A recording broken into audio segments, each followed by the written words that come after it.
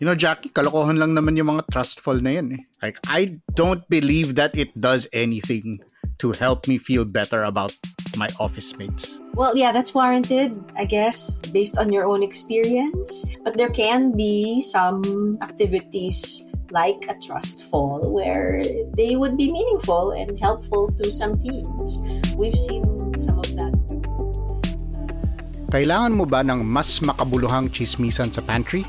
Listen to more conversations about work, both hot takes and thoughtful takes, with me, Carl Javier, and Jackie Caniza on The Imaginable Workplace. Check it out on Spotify and wherever else you listen to podcasts.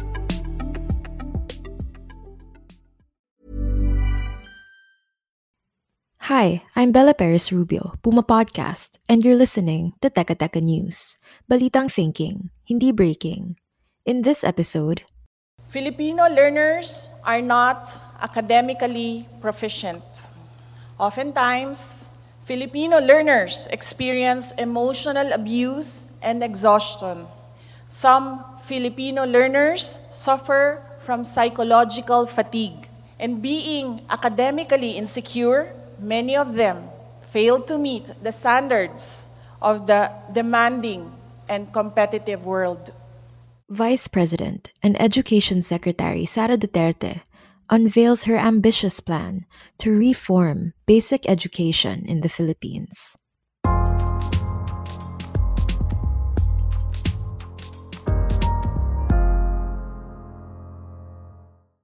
This is the Basic Education Report 2023. The lack of school infrastructure and resources to support the ideal teaching process is the most pressing issue pounding the Philippine basic education. That's Duterte, speaking before President Marcos, lawmakers, and other high-ranking officials on January 30. She reported on the dismal state of basic education in the Philippines, beginning with the K-12 program. The ongoing review of the K-12 curriculum has revealed that the curriculum content is congested, that some prerequisites of identified learning competencies are missing or misplaced, that a significant number of learning competencies cater to higher cognitive demands. K-12 was launched in 2012, and the promise back then was 2 additional years of basic education would help high school graduates become more employable right out of grade 12. But as it turns out, employers still very much preferred college graduates, and countless K-12 graduates were left with a broken promise. Industry partners have expressed concern that the time allotment for work immersion is only for familiarization and not for actual skills acquisition. Today, most senior high school graduates find the need to pursue higher education in order to find employment. By the way, when I say dismal, I'm not exaggerating. Duterte cited the results of a 2018 study by the Program for International Students Assessment, or PISA, which showed that 81% of Filipino learners could not deal with basic math problems, 81% had trouble understanding texts of moderate length, and 78% could not recognize correct explanations for scientific phenomena. The 2018 study results of the Program for International Students Assessment, or PISA, are distressing, as it is alarming. So how does the administration plan to fix this?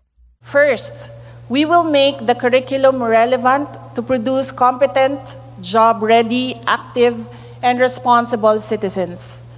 We will revise the K-12 curriculum to make them more responsive to our aspiration as a nation, to develop lifelong learners who are imbued with 21st century skills.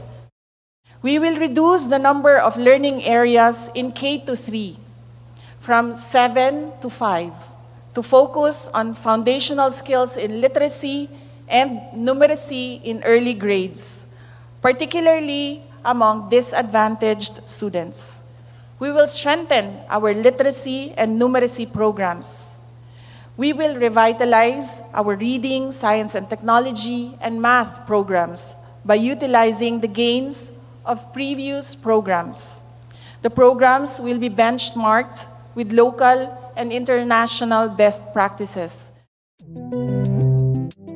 We'll pause here, but when we return, more on the Vice President's plan to digitize schools nationwide.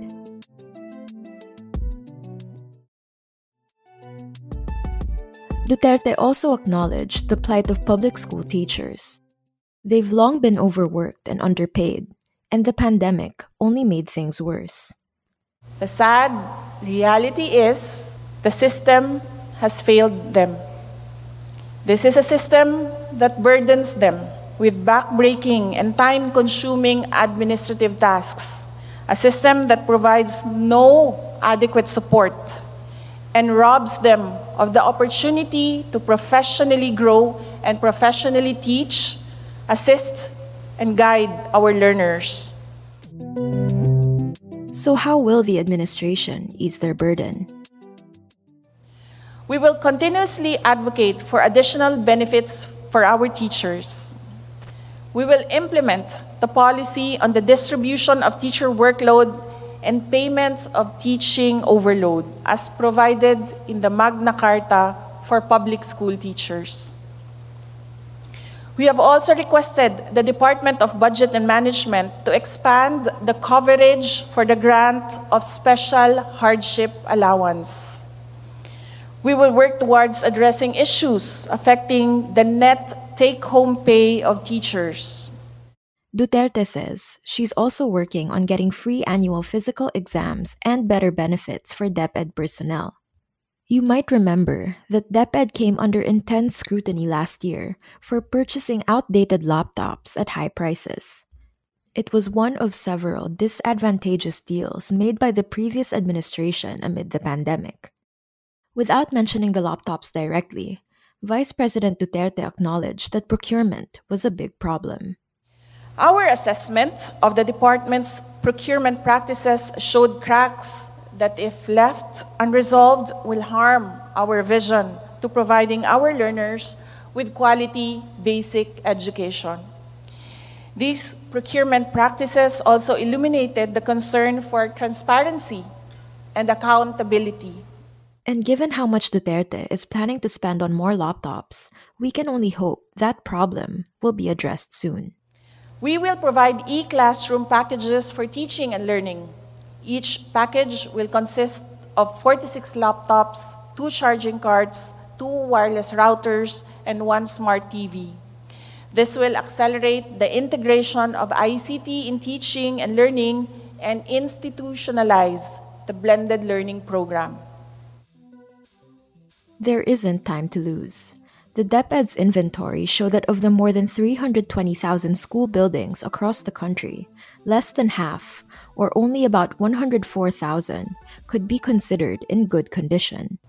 We will provide schools with electricity. In the next 5 years, we will work towards providing electricity, especially in our last-mile schools.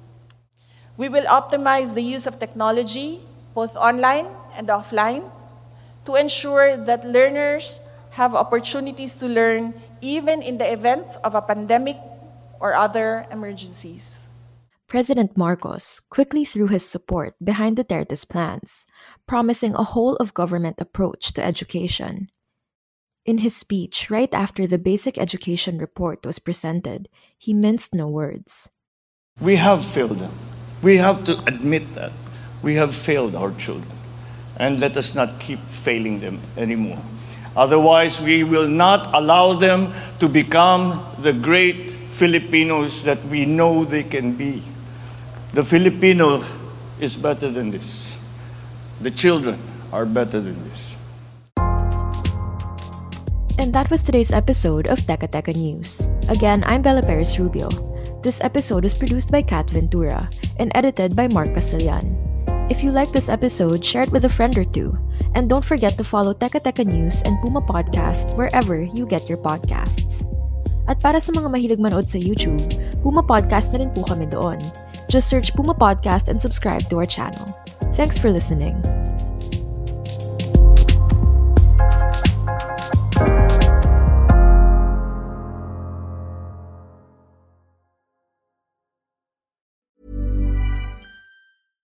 Ever catch yourself eating the same flavorless dinner 3 days in a row? Dreaming of something better? Well, HelloFresh is your guilt-free dream come true, baby. It's me, Keke Palmer. Let's wake up those taste buds with hot, juicy pecan-crusted chicken or garlic butter shrimp scampi. Hello Fresh. Stop dreaming of all the delicious possibilities and dig in at HelloFresh.com. Let's get this dinner party started.